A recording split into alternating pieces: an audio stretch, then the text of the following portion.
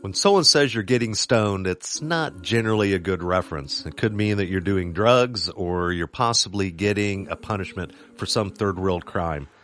But there is a really good Christian connection to getting stoned. Join us for a discussion about getting stoned on the way.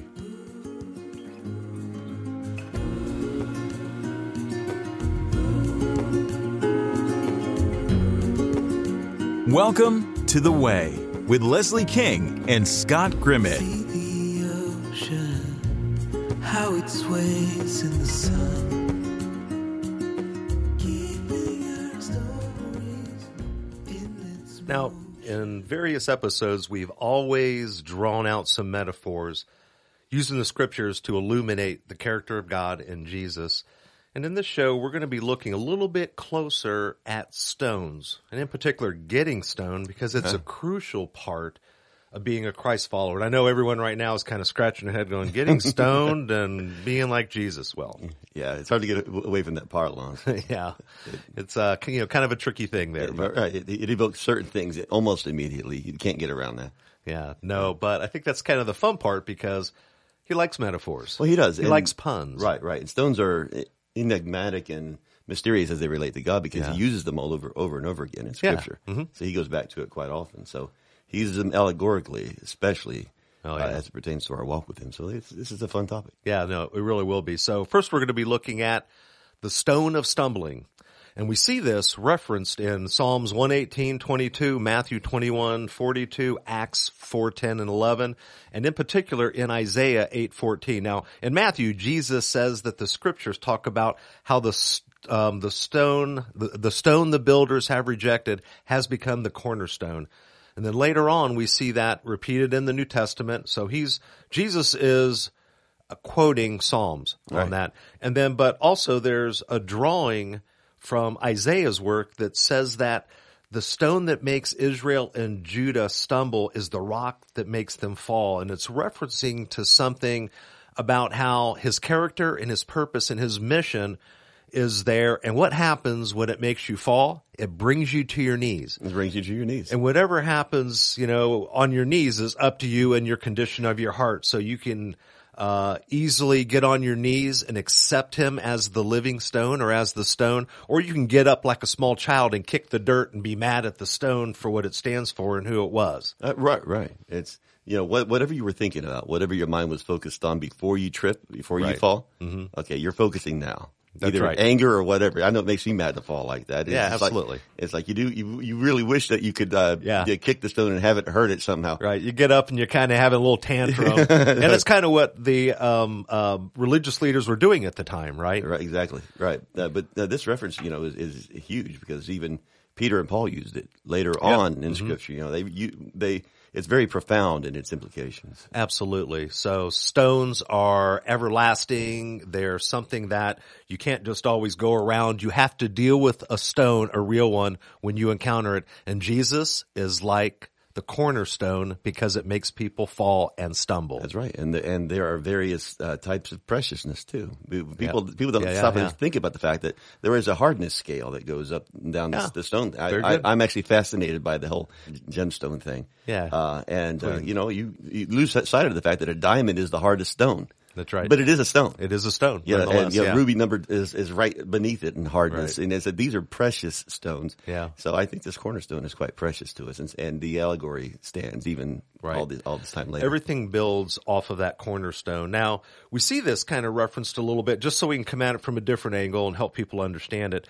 The Beatitude starts out with those who are poor in spirit, and then it goes into, and then they mourn.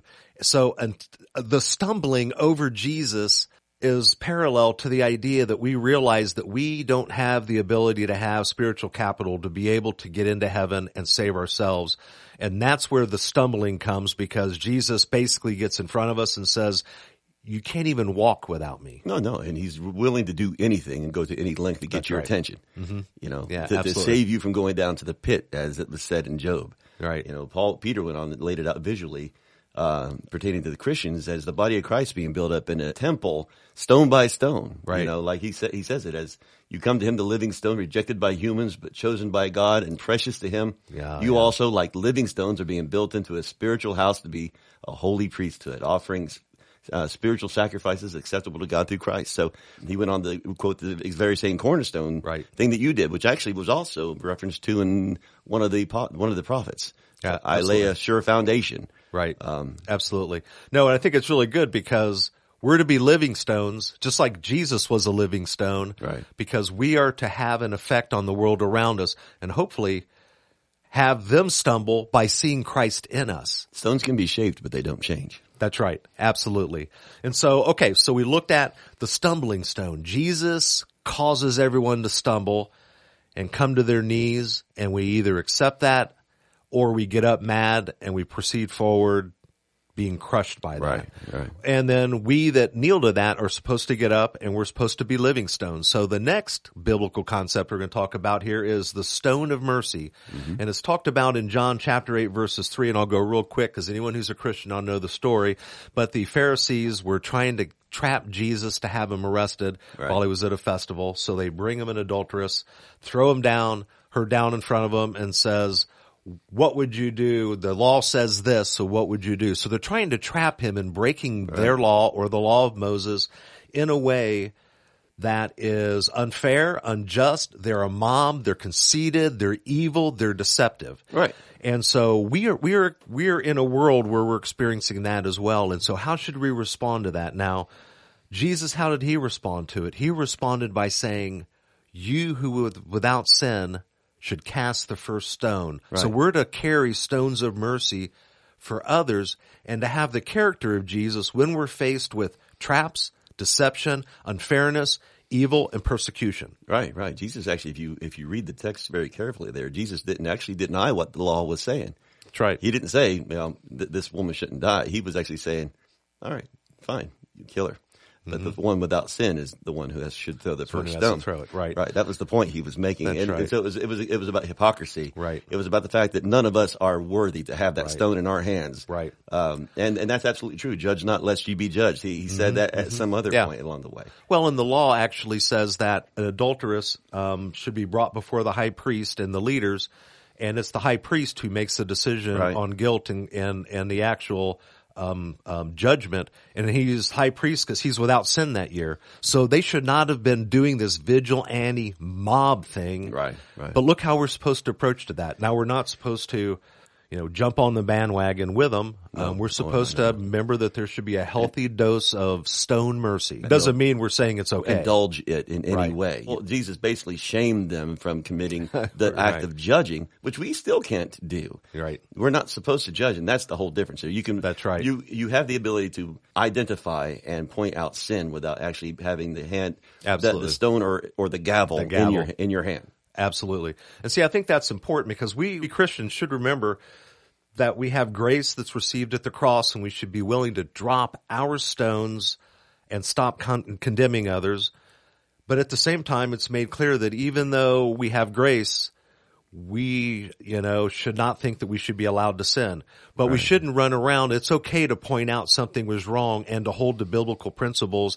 At the same time, we're not the ones who are supposed to lower the gavel and condemn her. And even Jesus, even though he had the spiritual kingdom right, at some point, he said, I'm not going to because no one else does, because he knew what they were doing. And he knew they were outside of what was just and appropriate. Isn't that what life is like, though, in general? Isn't everything that we do that could be or may not be a sin, isn't that a matter of degrees? It's like, it is. Okay, it's like, let's take one that's for adults, sexuality. We know that is perfectly fine to a point if it's as long as it's used within the construct of the marriage. That's right. Of being holy, keeping the marriage bed holy. Okay, but it's a matter of degrees. If you go beyond that, if you turn that up to some, then you get into sin. You get into everything in life that is either acceptable or non-acceptable. It's because God actually puts things among us in a matter of degrees. Like Paul said, everything is acceptable. Right. Well, that's what we get into here. Very little is black or white. There's so much gray in life. That's right, and that's why we're not allowed to have the gavel. We are absolutely required to point sin out. You know, at one point, God actually tells the people that, you know, rebuke your neighbor harshly, lest you join them in their sin. You know, I'm paraphrasing, you know, but God does actually require us to point things out. Yeah. What we're not permitted to do, again, going back to the precept of turning it up to an unlawful level, we're not allowed to go to that next level and actually judge. Assign the sentence. That is what we're not permitted to do. Absolutely. In fact, the Bible does tell us that in the church, we should be judging each other in the church. Well, yeah. I mean, real quickly, take the plank thing. You know, when Jesus said, you know, why do you criticize your brother who has a sliver in his eye when you have a plank in your own? Yeah. He said, first remove the plank from your own eye. Right. But then he didn't stop there. Right. He said, then address your brother. You'll see clearly enough to take the sliver out of your brother's eye. He wasn't telling you to cease and desist. He was telling you don't be a hypocrite. Right. He was telling you, judge yourself first. Evaluate yourself first. Because too many people think judging is the same thing as an evaluation, and it really is not. Right. So. Too many people in the body of Christ have this perception that anything goes. Which is not true. And God's edict not to judge is basically keep your mouth shut, and when you see someone doing wrong, you're not to point it out. Right. That's not how it works. Right. There's an appropriate way to bring that up and address sin and rebuke people and all that kind of stuff. Right. That's where wisdom comes in, and being very in tune with the Spirit comes into play. Make sure you're straight before you Well, you know what? Absolutely. And if you're not sure, you approach another brother or sister in Christ. You seek the counsel of others, because that's a scriptural approach too. That's right. Vertical first. That's right. We are vertical with God first. Man. And I think if we all focus on that, and we pause to make decisions on that we're actually going to be able to hear what he says to do, instead of us being reactionary, being emotional, being judgmental, and going beyond the line of demarcation of what's appropriate in our actions. Right. All right, we're going to go ahead and just very quickly do a recap, and that is, number 1, the stone of stumbling. Jesus makes us stumble so that we fall on our knees and we either accept him as Lord and Savior of our life, or we get up and we reject him and we kick the sand and we cry like a schoolboy. Right? So that's the two analogies there. And then also there's the stone of mercy. As we walk out our faith, we need to rightfully address justice and mercy in the right balance. And even Jesus addressing that situation, he didn't want her to be an adulterer. He told her, stop. Right. Don't be one.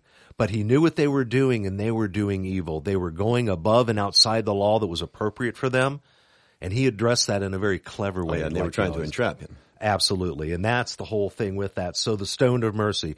Better for you to drop your stone of judgment and carry one of mercy, and learn how to make sure you can address things that are wrong within the context of the Scriptures, within the context of Jesus' character. Right.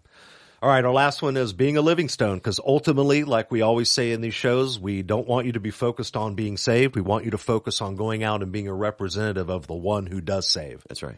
Now, we want to thank all of you for tuning in. We do want you to come and visit us at thetruthandthelife.com. And shows like this and our ongoing broadcast actually are supported by viewers like you. So we'd like for you to come visit us. And if you feel that this is ministered to you, or you'd like to support The Truth and the Life, then we'd ask you to donate or connect us and let us know how you'd be willing to help out. Until the next time, on the way. Things time will tell, we might never know. To learn more about The Way, visit thetruthandthelife.com. Send me your songs of tomorrow.